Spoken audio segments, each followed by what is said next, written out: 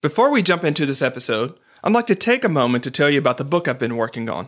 It's called Start Finishing, How to Go From Idea to Done, and it will be released on September 24th, 2019. You may already know that I only really care about productivity because it's how we become our best selves in the world. All of us have gaps between what we think we can be, what we dream we can be, who we want to be, and what shows up day to day. Start Finishing bridges those gaps. The book will give you the tools, mindsets, and practices that help you do the stuff your soul is yearning to do, but that somehow seems eternally out of reach.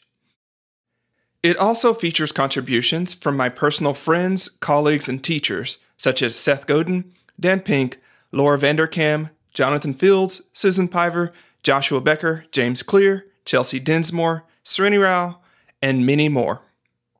I'm really proud of this book, and I consider it our book rather than my book, meaning that it would not have happened if it weren't for the amazing connections I've made with the Productive Flourishing community over the last 12 years.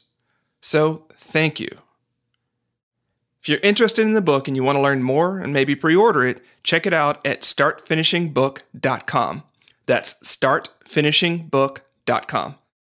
If you're struggling to keep up with processing your email, SaneBox might be just the tool you need. It has saved me hours of time each month, and the amount of peace of mind I get from it is priceless. SaneBox sorts through your email and moves all of the trivial stuff into a different folder, so the only messages in your inbox are the ones you actually want to see. Aside from removing all of the junk so you can focus on the messages that matter, there's this great feature called the black hole. Move an email into that folder and you'll never hear from the sender again. One and done, just how we like it.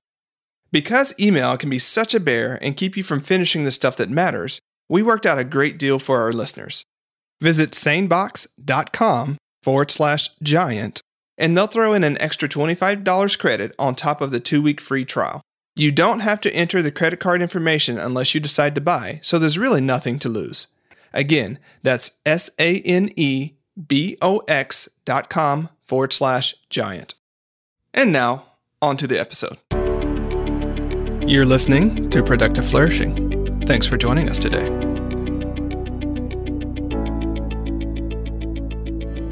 So as a young artist or writer, we're all taught to be on the look for good material. And, Almost Dying kind of ripped that all up because everything is miraculous and good material. It's whether I am clear enough to see whatever's before me and let it speak to me. So ever since, I stopped looking for good material and worked on being completely transparent and present and open-hearted, and then everything started speaking to me. That was Mark Nepo, 2-time guest and the New York Times best-selling author of 21 books, including his newest book, Drinking from the River of Light, The Life of Expression. We jam about why it's important that we express ourselves, the tensions we must live in as creative people, how we're all naturally more likely to be Renaissance souls than specialists, and what thrashing in our work is really telling us. We dive a little deeper into how Mark and I get through our creative processes as well, in hopes that it helps illuminate your own. A quick audio note. The mics picked up some minor scratches on Mark's end, and I didn't catch it before we were in conversation. It was more important to me to stay in the thread of the conversation than to pause, debug the sound, and get back into it, and hope we can find the magic all over again.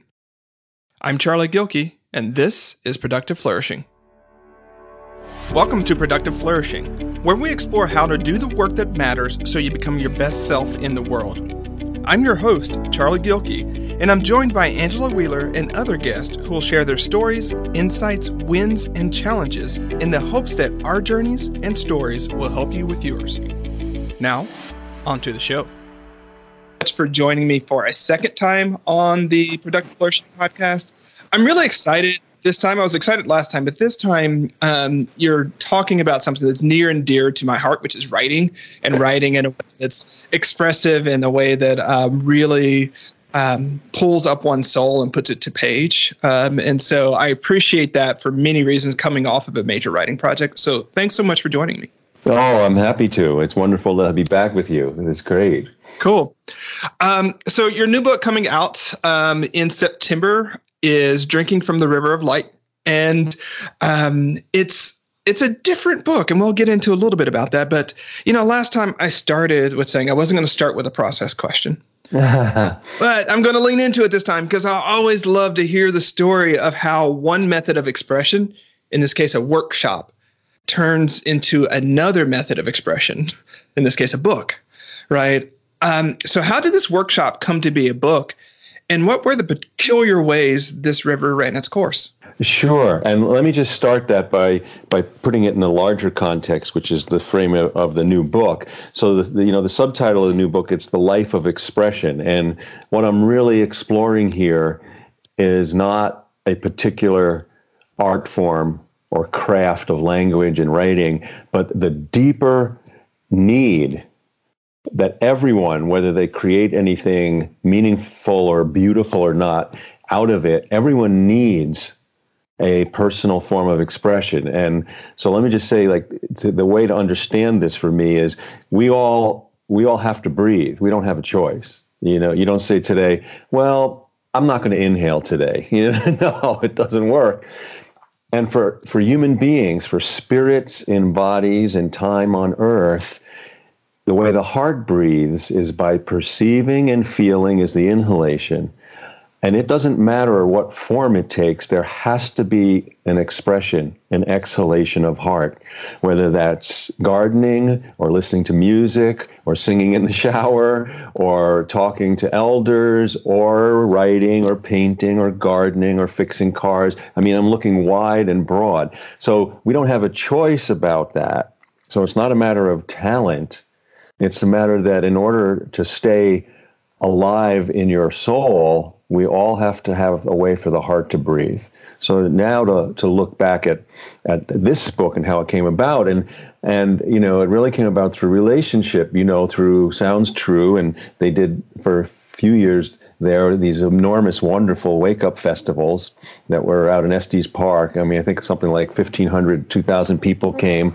There were about 30 teachers. It was a great thing, And Tammy Simon, who's the wonderful founder, and still leads Sounds True. Tammy had asked me, they had pre-festival 2-day intensive workshops, and they asked 3 of us to design things for that. And so she asked me, would I be willing to offer one on writing and spiritual growth, which was dear to me, but I hadn't thought about doing anything with it. I went, oh, well, thanks. That'd be a wonderful thing to explore. So I designed this workshop, and, being a lifelong teacher and a lifelong student and writer, explorer, inner explorer. So I put together this outline and fleshed out this 2-day thing that went very well, and so much that we did it a second year. And then I had that sitting with me while I was finishing a couple of other books, and it sat for a couple of years, and I kept being drawn to look at that. I loved the outline, and all of a sudden, of course, I started to see the outline of the workshop as, is this the outline of a book? It keeps calling me. And so then as I saw it as the spine of it, I looked through my other work and I realized I had a folder building for years with stories about all different forms of art, musicians, painters, sculptors, writers. And I also had a file as a lifelong teacher of quotes and other stories. And then I said, well, what if I throw all of this around this spine and see what it all says and how it goes together.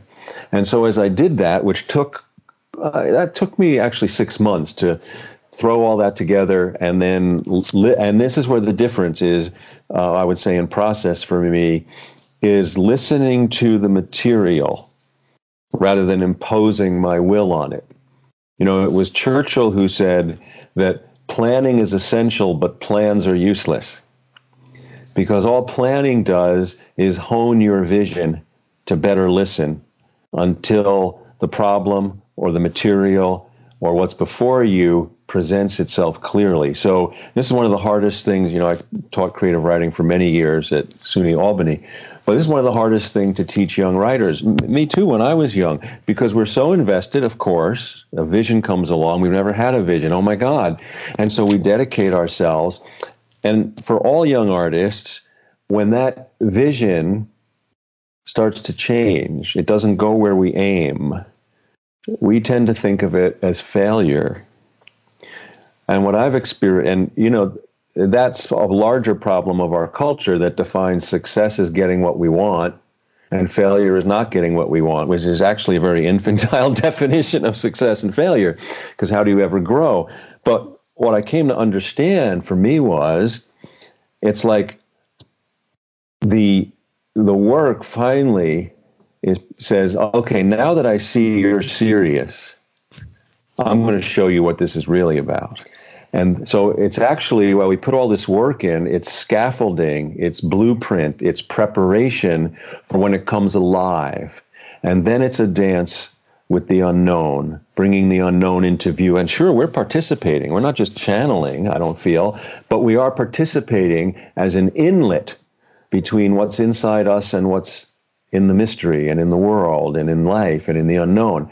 And so that starts, so as I listened to that material, it started to present all these places where I could dive, and I realized it was a book that was not about, there are a lot of great books about craft and language. This isn't what this is about. This is under that. This is on the ways that articulation and perception and expression shape us by what we are drawn to bring into being.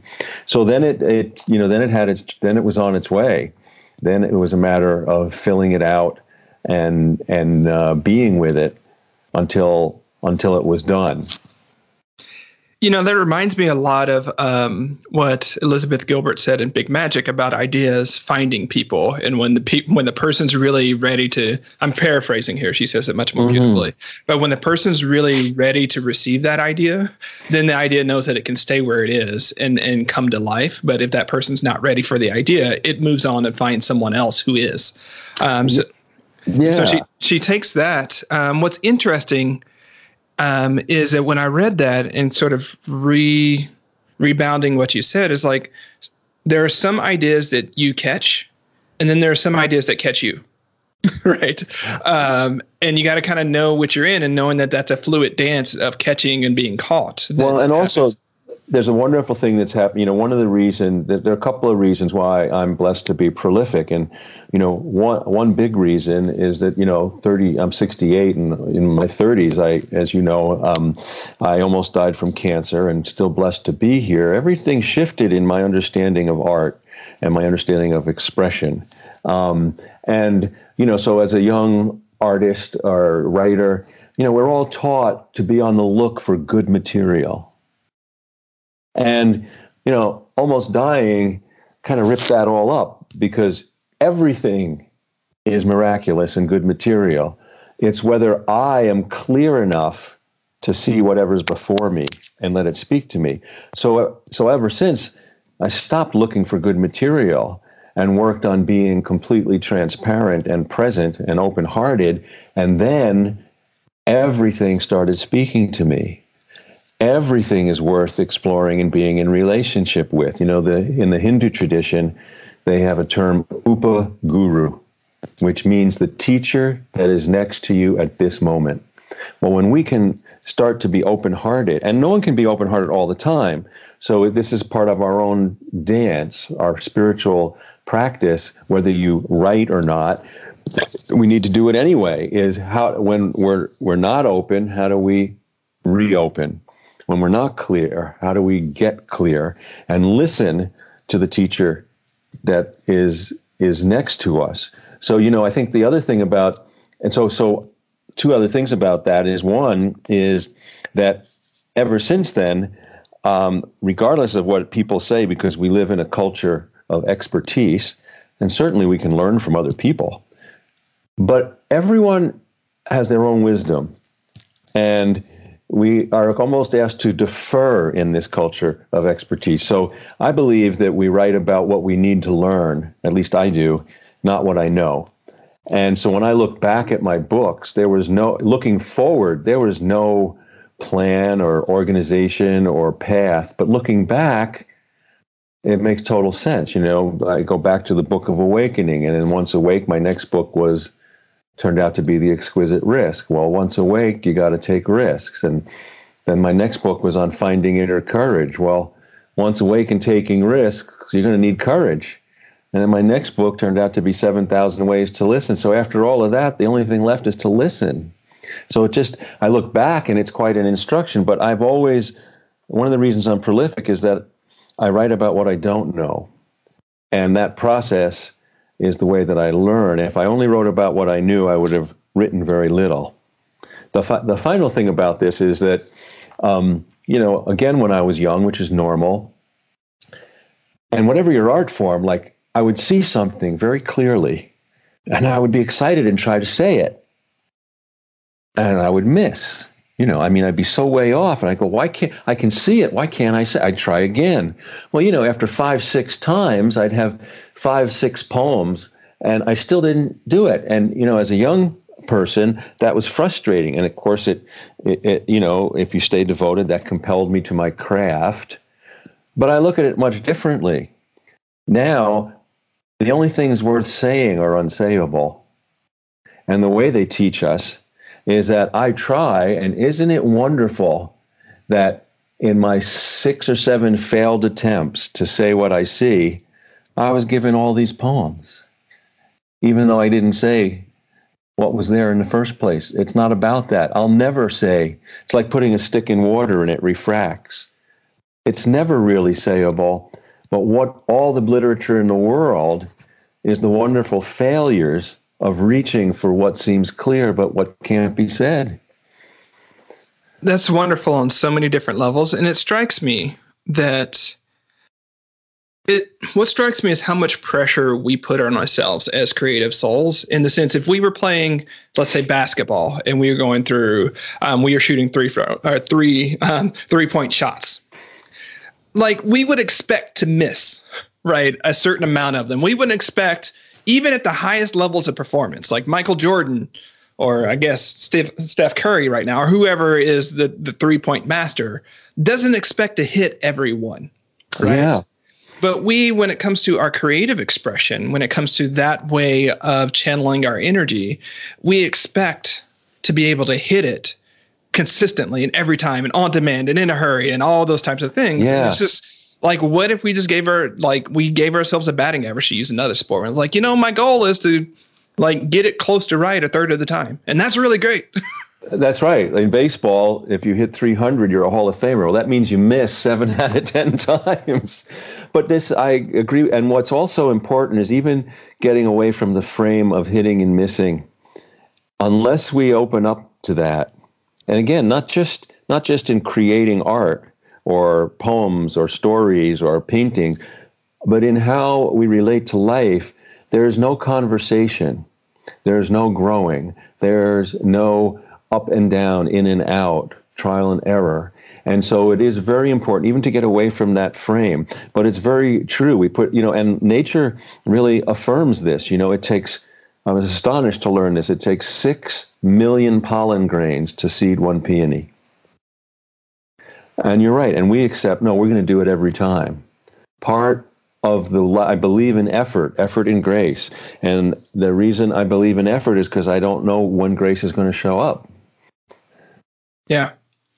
It's fascinating because I don't know if this is going to be what I write about next, but what I've been noticing is the spiritual life, the philosophical life, and the creative life all combined are about sitting in tension with 2 contradictory truths at the same time. Like, we can't be attached to a goal. At the same time, we need to be mindful of our goals, right? Yeah. That tension, and we can go through all of the different ones. And so it's kind of that tension, because you're absolutely right. We can't, on the one hand, we can't be stuck in the mindset of hit or miss when it comes to our creative work. On the other, we have that feeling when we have completed our work that we either hit or missed, mostly missed, right? But we still have that feeling at the same time. And to be attuned to that feeling helps us lean into our craft more, Because if we didn't, then we'd always remain the neophyte, right? Yeah. So there's a couple of things that stirs in me. One is how, and this is the relationship between our dreams, goals, and ambitions and our life force. And we need to have dreams, goals, and ambitions to stir they ignite their kindling for the aliveness of our heart. And I believe the soul doesn't care what you put on that fire as long as you light it. We're the ones who care about it. Like, it really doesn't matter. And so I think that it's important to do that so we kindle it, but to hold our dreams and intentions loosely, because they will often lead us to something we can't foresee. Something we can't foresee at all. There's and so there's a metaphor that came to me that I use in The One Life We're Given that really was a teacher for me. And it's just of a simple match, a wooden match. Now, we all know that in the tip of a wooden match, the flame is dormant, and just as in the seed of a tree, the full tree is dormant. So, and that match has to strike against a surface to release its warmth and light. So too our gifts. Our gifts do not release their light and warmth until we strike our gifts against the needs of the world. And this is, very powerful, that how do we, Mechthild, who was a female mystic, a German mystic in the Middle Ages, she said beautifully, a bird doesn't fall from the sky and a fish doesn't drown in water. Each creature must find its God-given element. Well, it's pretty clear for birds and fish, but we are such multifaceted beings that it's not clear to us what our element is, and thus the trial and error, thus the conversation, thus, striking against different things until we see what releases our gifts and where we can best serve and be needed. And, a story that... begins my book of stories, As Far as the Heart Can See, a very short story about a cyclist, a bicyclist, like a Tour de France kind of guy, right? And he is training for a race, and he is so into it. He's got all the state-of-the-art equipment. He's shaving the hair off his body to have little resistance. And the day of the race comes, and they're off. And over the first mile and a half, as they're going through country terrain, he comes over a hill, and as he's gliding down to the bottom of the hill, briefly, he's ahead of all the racers. You can't even see the other ones. And just as he's coming to the bottom of the hill, a great blue heron with its wings spread swoops over his handlebars. And he's stunned. He's stopped. And he actually straddles the bike. And the other racers are catching up. And he stops because the heron opened something he was chasing. And now we skip to years later, and he's standing as a middle-aged person looking out into the woods. And once in a while, if you ask him, what cost you the race? He'll say, I didn't lose the race. I left it. And, someone can look at, that's a very powerful story for me. And someone can say, well, that's very poetic, but he did lose the race. He didn't come in first. And I hold it differently, because I think he trained to meet the heron, which transformed his life. But if you told him he was training to meet a heron, he wouldn't have trained. And this is why we have to hold our intention. We need those goals to get us to what we can't even foresee. We wouldn't even understand if somebody said you're training to meet a heron. You're training for a mind shift that will change how you perceive life. We wouldn't even listen. Yeah, it's fascinating because, the theme throughout both of our work is that as we create, we are created, right? And that's the trick, is that we think we know what we are becoming, But until we have become, we don't know what actually will manifest, right? And so that's that tension of living it. Is like you got to walk the road, even though you know that it's kind of the Antonio Matato's sort of wonder there is no road. The road is made by walking, right? And so it's this weird sort of thing. Like there's no road, yet you're walking it at the same time. And that's the grace of it. And I think it's only when, I'll pause here because something else you said reminded me that like when I got stuck and when I continue to get stuck, it was super informative. Like when I got stuck with writing or when it just wasn't going, my number one rule was whatever comes up comes out. Right. Yeah, that's great. If I didn't understand it, if it seemed weird, I'm like, no one's going to like this, whatever it was, a weird metaphor, whatever it was, it's like, whatever it is, it comes out, because until it comes out, whatever is behind it can't come out either. Right. And so, right. And just I think honor it. And I think part of the reframing of discipline or the living into a deeper discipline is honoring where the work goes, not where we insist that it go. And, I have two examples for me from my work. Both are actually with books that are not yet published. And one is a book years ago that I was exploring the metaphors from nature and plant life that apply to our inner life. And so I was doing this. I was really grooving along, and I remember it was during the summer, and I hit this thing where I was reading where cross-pollinating plants in the plant world, botanists call them outcrossers, but I couldn't find what the term was for self-pollinating plants. So this is just before computers and everything got digital. So I was teaching at SUNY Albany, and I would spend time in that summer ranging through the physical university library, getting lost, looking for things, trying to find this. And it took me a long time. And then I remember I stumbled onto this actually out-of-print botany book. And the term that botanists use for self-pollinating plants is selfers. And as soon as I saw that, outcrossers, selfers, I realized that was a whole book by itself, like at that doorway.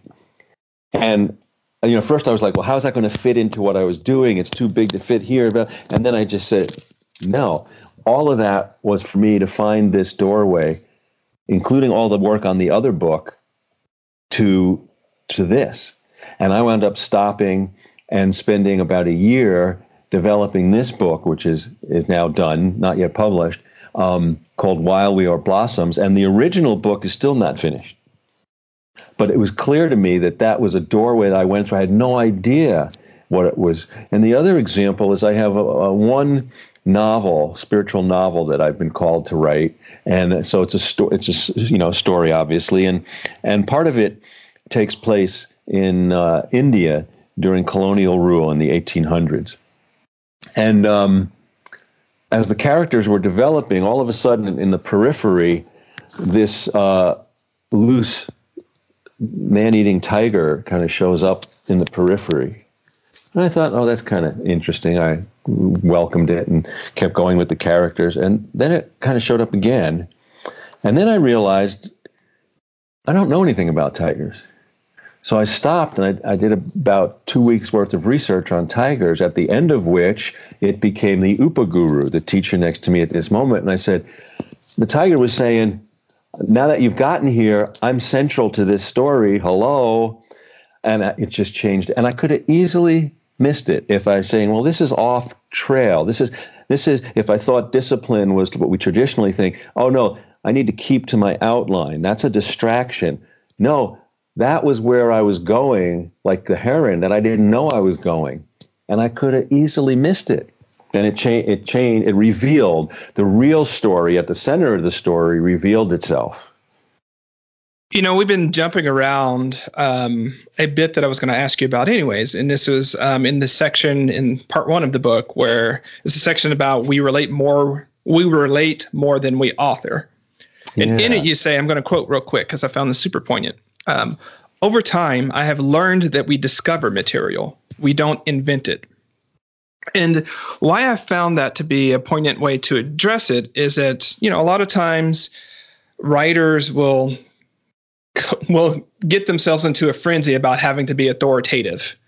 I have to speak, in a certain way. It has to come across as a certain way, as opposed to just being open to discovering what's right in front of them and opening. You mentioned this earlier. Your books have come from what you're learning, not what you have learned. I may paraphrase that incorrectly, but so I'm just curious.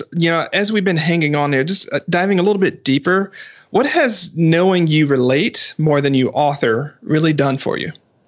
Oh my God. Well, I see behind you on your blackboard there, that second one, success versus virtue. Let's use that as a way to start to explore this, because success, the way we're taught, has to do with what we've been saying to avoid or be mindful of. Is it's not where I intend and aim.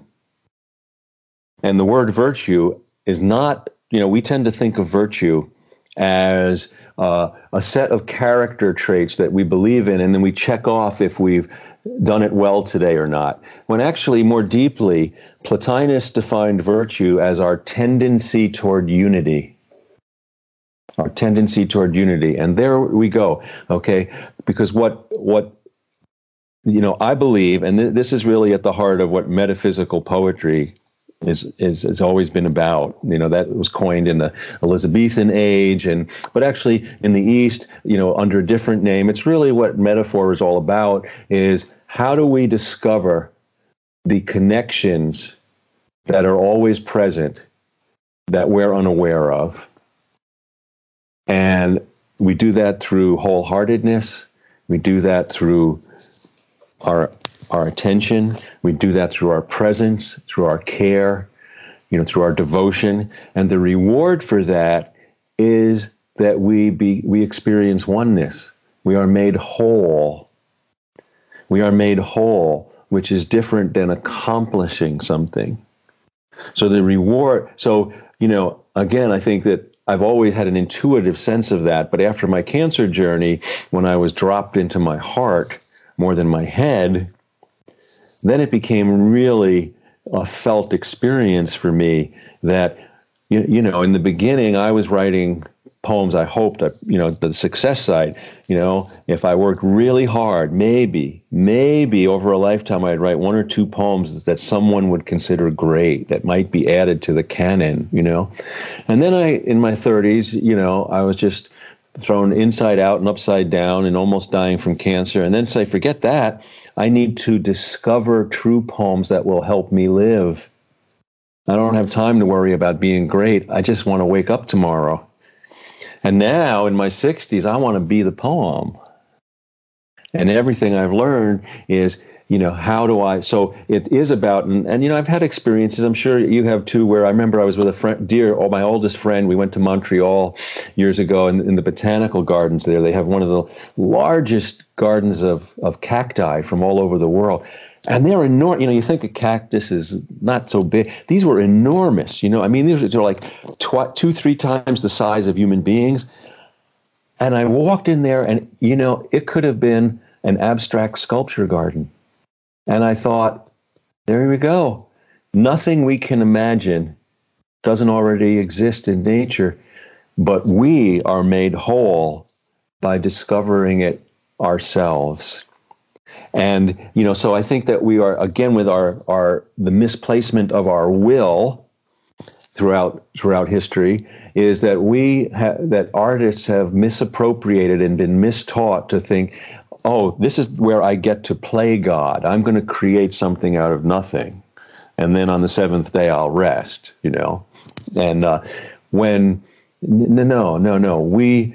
We need to be of God. Enthusiasm, the word enthusiasm literally means, from the Greek, enthusios, it means to be at one with God. So enthusiasm is the result of unity. It's the state we arrive at where we go, oh my God, I had no idea. Oh my God.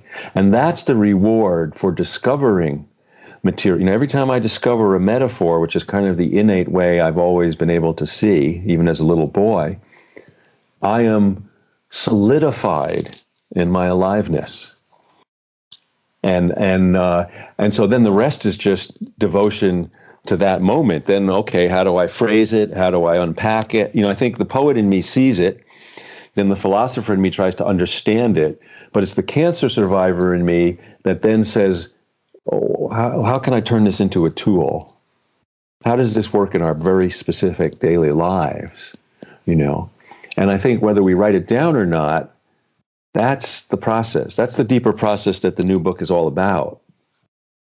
That's fantastic. And, I'm glad you sort of told the story about poetry because, and it may just be me, but I've always been a bit intimidated by poetry in the sense of when it's applied to writing as a peculiar art form or when we use adjectives like poetic.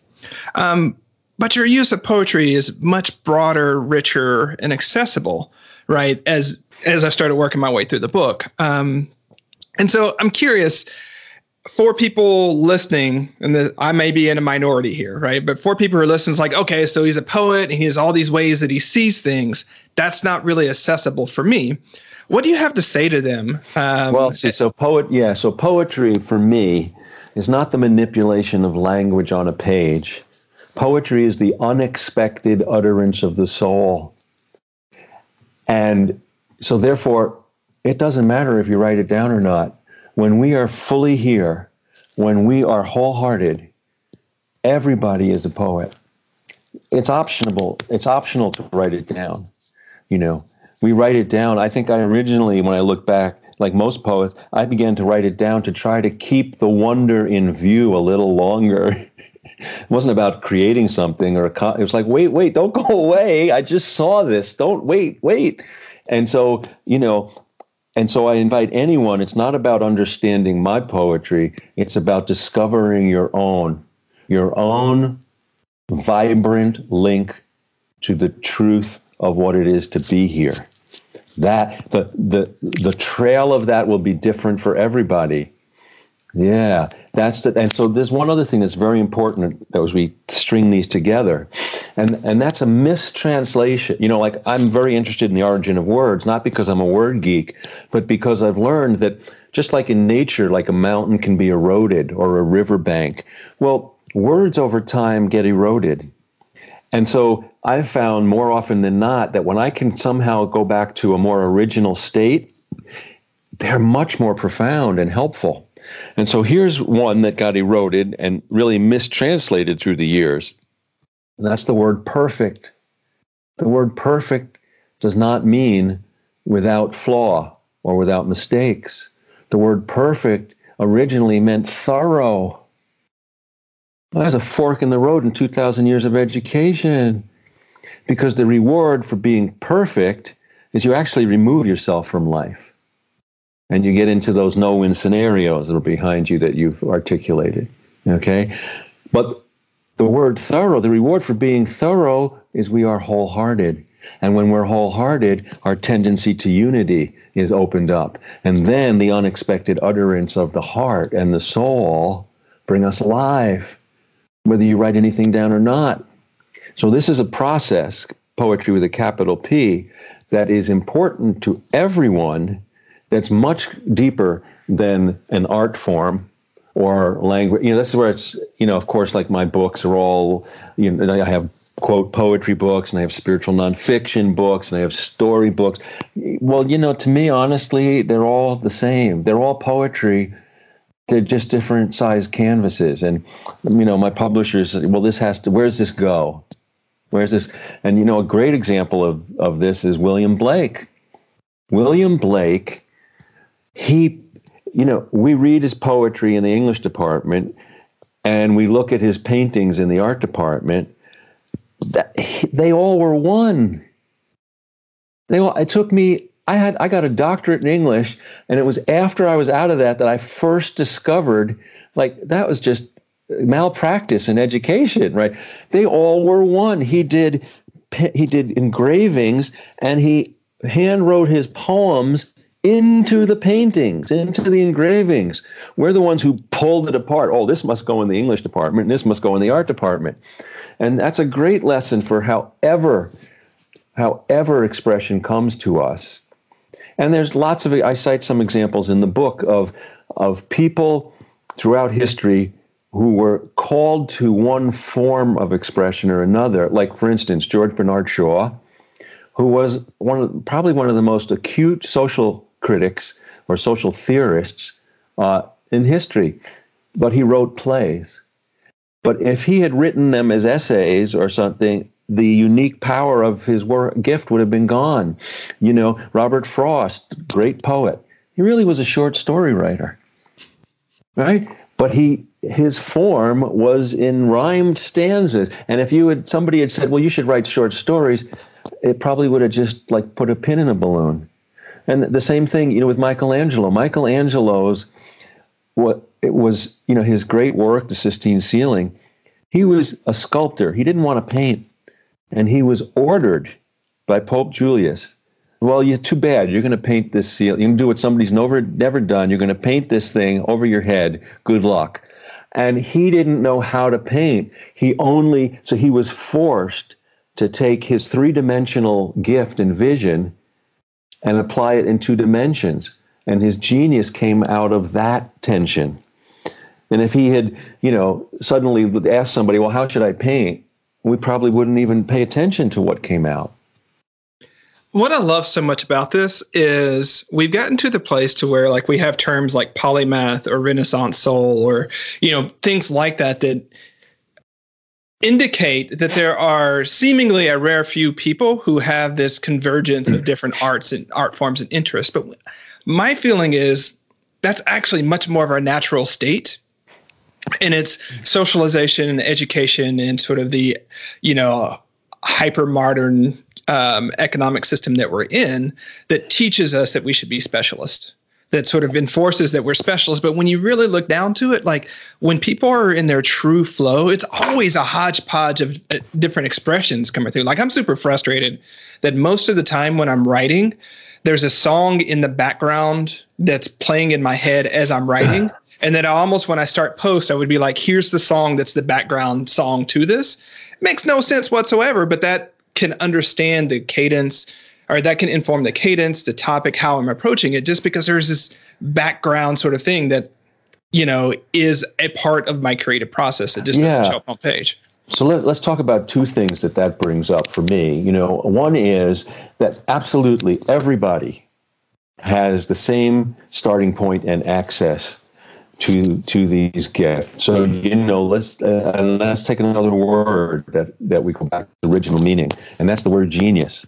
So the word genius today, it's always meant like someone has one aspect where they're super brilliant, unprecedented, Mozart, Beethoven, whoever it might be, Stephen Hawking, Itzhak Perlman, whatever it might be, or Steph Curry with the 3-point shot, So, but the deeper original meaning of genius, it means attendant spirit. Everyone has an attendant spirit. It was not reserved for the few with a particular specialized gift. It was that everyone's aliveness is connected to an attendant spirit, and all the traditions have different names for it: soul, Atman, Dharma, Holy Ghost, right? Soul, everything, a million names for it. But this is where the word genie comes from.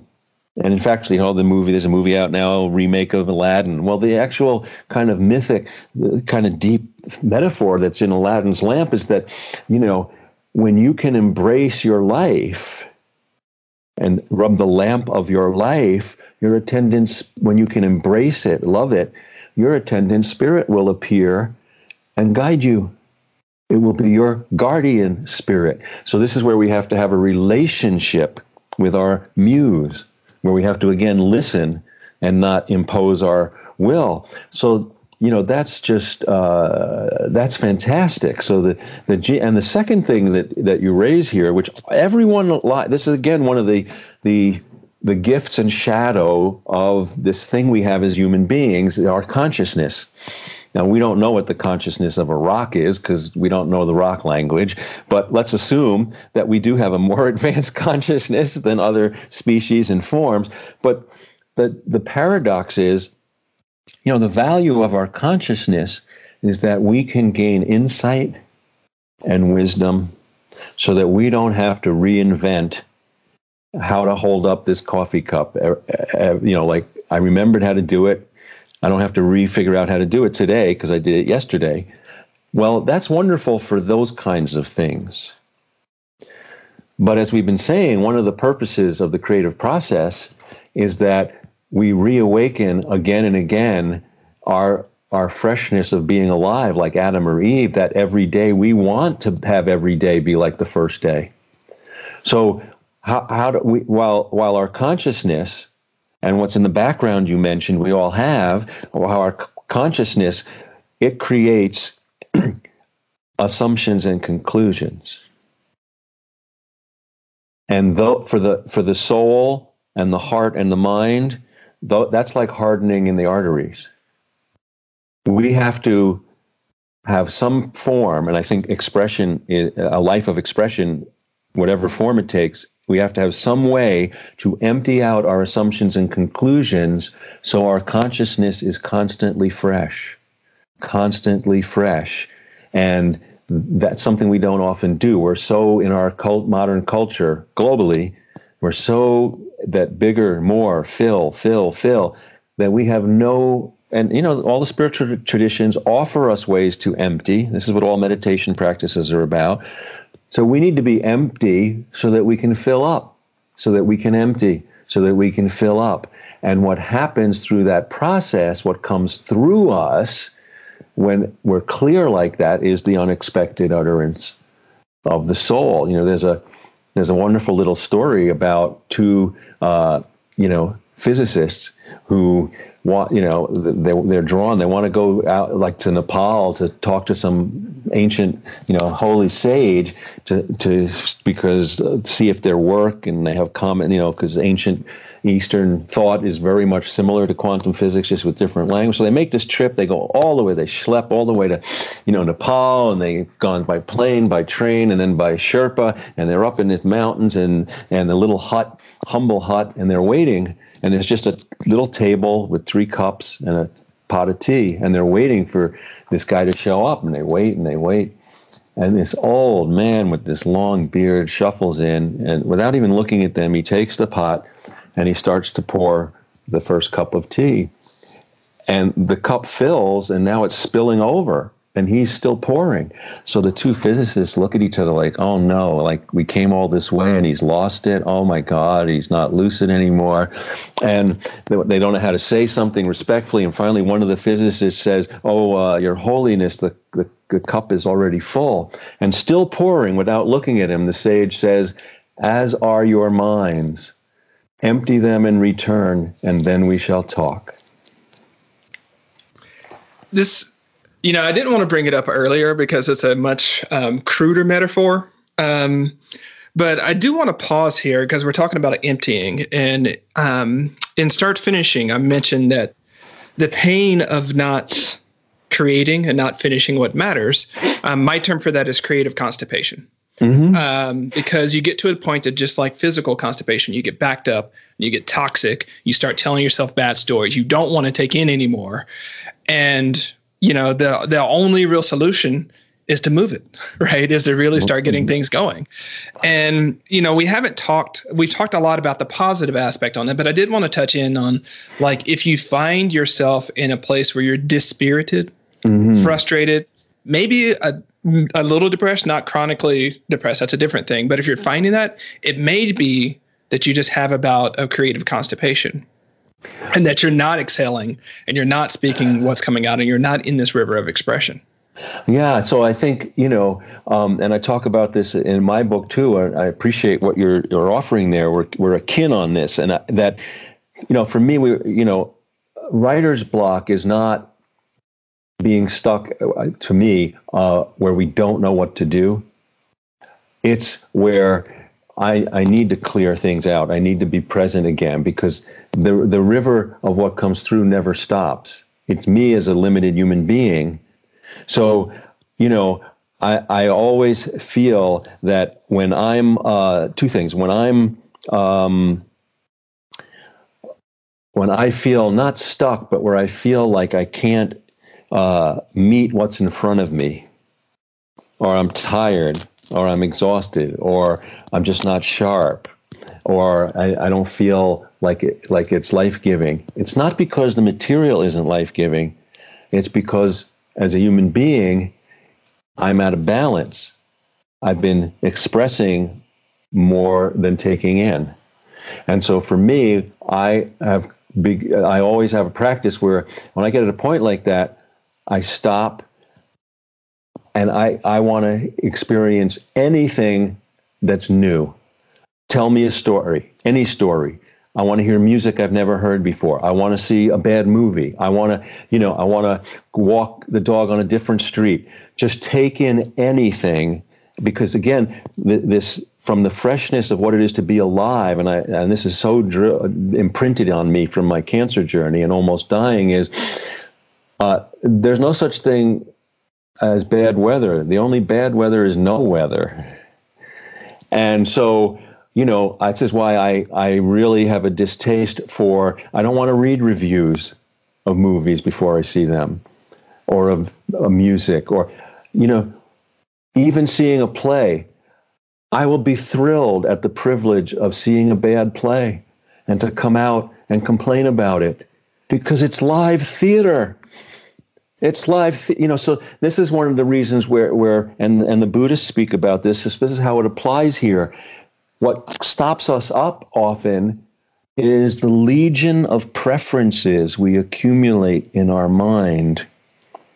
Okay? And I'm not slamming Pandora here, but Pandora, the principle behind the app Pandora, which, if I play music, it leads me to music I like.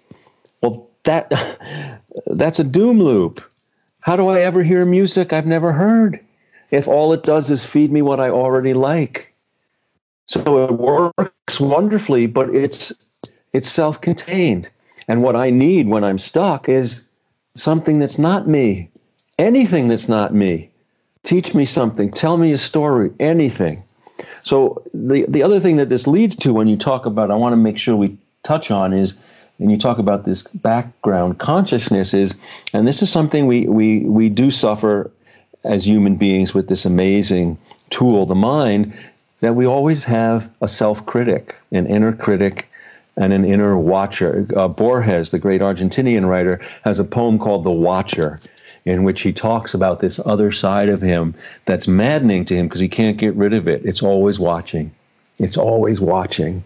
And so what this speaks of is when we are watching, because we are so conscious, but the shadow of consciousness is self-consciousness. When I am watching myself, I'm not present. And then I'm disheartened. Because one of the things that I've learned through time is, as soon as I count and compare, I can't be present. It doesn't matter whether I'm counting up or counting down. As soon as I count and compare, I'm no longer present.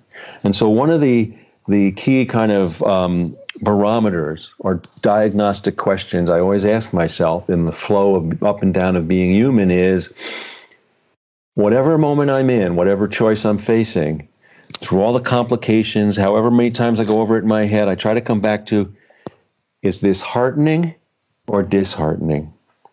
If it's heartening, lean into it. If it's disheartening, why am I doing it? And the other thing about all this is when we are in the river of expression, the river of light, it not only refreshes us, but it cleanses our eyes, our ears, and our hearts, so we see differently, we make different decisions and choices, and that makes all the difference. It makes all the difference indeed. I like where we're hanging out. Another concept I'm going to pull from the book, because from start finishing, to be clear, because I want us to be better about noticing our behavior and walking backwards into our inner dimension, because I think a lot of times when we solely focus on how we feel or what we're thinking, we can get lost in the moment and not really understand what we're doing because we don't have that. So a concept that I talk about in the book is thrashing, a very familiar concept where it's that part of your work where you're meta working, you're flailing, you're like putting a lot of energy in, but not actually getting anywhere. And you know, it's that sort of negative side of like, you're just not getting anywhere. My thesis is that when we learn what we do when we're thrashing and learn to spot that, it's a better tool from just depending upon us catching our thoughts, catching our feelings. So for you, what do you do when you're thrashing and how do you catch and correct that? Well, so I love what you're suggesting there, and I would add to it that the very, like, holding that as negative or positive isn't helpful for me. Mm-hmm. That it's not that actually those difficult passages are some of the greatest growth passages. And I can give you an example. So one of the things that I do, two things, and a great example in nature, this are salmon. When salmon, as we know, they're one of the only fish that swim upstream. Well, when they're swimming upstream, how do they navigate? Imagine they're swimming upstream. I write about this in the Book of Awakening. And when they're behind rocks, the current is blocked, so it's slower. So they know when they find a passageway to go continue, actually the current is strongest. So when it's strongest against them, they know they're on their path. Mm-hmm. And they have to swim harder. And if they actually find it's too easy, they know they're stuck. Yeah. So I love that. That's very helpful. So, my last book, More Together Than Alone, which is about community throughout history. And that took me 13 years to retrieve. I like to say retrieve rather than author. And that was very much a stop and go. Why it took that long, and certainly there was a lot of research, but why it took that long is because I could say that many of my other books are like returning to a familiar landscape, like, say, between the ocean, a shore between the ocean and mountains. And I just go along, I learn, I pick up shells or whatever, and or the water, and when my bucket's full, that's a book, and then I go back and keep going. Well, this book was different. This book from the beginning had a different terrain, and so I think about difficulty as the terrain, not the difficulties in me, but I'm learning about how to make path in a different terrain. So here, this was like climbing the side of a mountain, and I thought there was a path, and then all of a sudden there's no path. And okay, well, how do I find my way? And so it was like slow going and like hacking through brush. And so I would work on it for a few months and it would beat me up. And then I'd go to the other books for a while because I needed to, it wasn't, and at first I thought it was me. It's the only book about halfway through all those years where any book, once I have a vision, I've never doubted that it may not look what I think it look like, but I'll never doubt that I'll recover it and retrieve it. But this was the only book that I thought halfway, I wonder if I'll ever finish this one. And because I'd have to renew myself and actually gain strength from the other inquiries and then come back and go further. And it never, even in the revision stage toward publication, this particular book, it was always like that. It was slow, thick, like going through knee-high, tall, shoulder-high weeds and grass, and it just never changed. And I had to acclimate to carving a path through that terrain rather than saying, well, I got to get better or hone my vision or be better skilled no, that was just it. So there's two things here. One is that, and this is really interesting. My father, who was a master woodworker, who didn't understand poetry at all, and he's been gone about 5 years. He lived to be 93. And I only realized this after he passed. So when I was a boy, he had a big workbench in the basement and a big L bench, and he had 5 or 6 vices, and those vices were never empty. Like, they always had different projects in him. So he would chisel one thing, and then he'd go to another project and glue this and then sand that. And he never taught it, and I didn't know I was learning it. But after he was gone, I realized that's how I work on books. That I always have several books going at once until one says, no, let's go. And then I stay with it. But that way they cross-pollinate. That way, when the community book was thick going, the other books I was working on refreshed me. And the word trust literally means follow your heart. And you couple that with a Blake aphorism, which says straight is the road to improvement, but crooked is the road to genius. Remembering that genius is not brilliance, but our attendant spirit. So not knowing how this is going to work, just following our heart and not attaching judgment. Like I go as far as I can and I go, ugh. And my heart says, go over here for a while. Not because that defeated me, but because that's the way I get back to here. And then that'll take me over here. And trust means following your heart, that there's a larger pattern that we discover. That goes back to Plotinus, our tendency to unity. How do we find our tendency to unity? By following our heart. We're exactly aligned there, because as I talk about thrashing, it's like that's the sign that you're doing something that matters. Because we don't thrash about taking the trash out. We don't thrash about all the minor things, right? But we only really thrash about the big things, the creative work, the starting the nonprofit, the starting the business, the getting married, the moving across country. Those are the things that matter to us. So it's not a sign for something that's difficult, or it's difficult, but it's not negative. It's something to say, hey, this matters, and you got to stick with it, right? Because on the other side of that is the growth that you're looking for. Speaking of the other side, how do you celebrate at the end of a major project? Well, that's interesting because I mostly just really am quiet and return to simple things. Like, my wife's a potter and she's out in her pottery studio right now, and our dog is with her. And so, it's just like making a quiet meal and or going out with friends, or or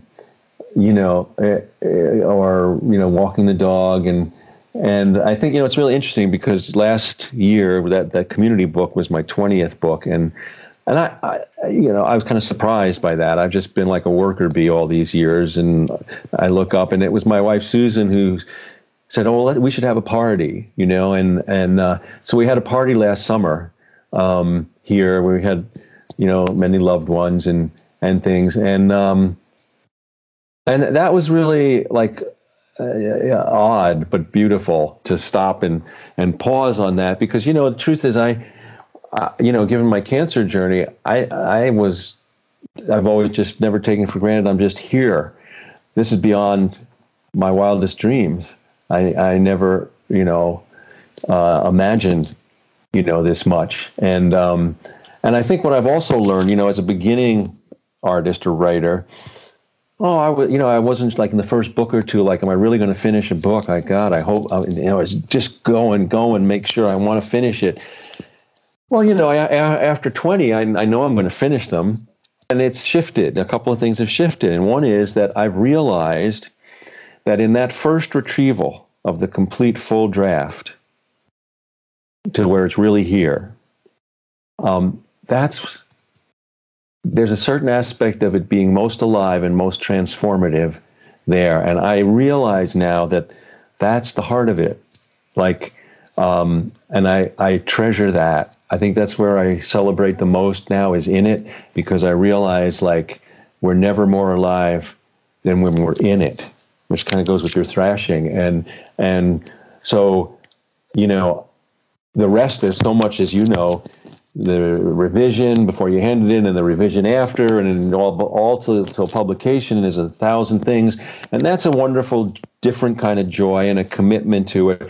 But really, when that first retrieval of the journey, wrestling that into being, I know that, once that thing goes to bed, I'll teach from it and I'll speak from it, but I'll never live it again.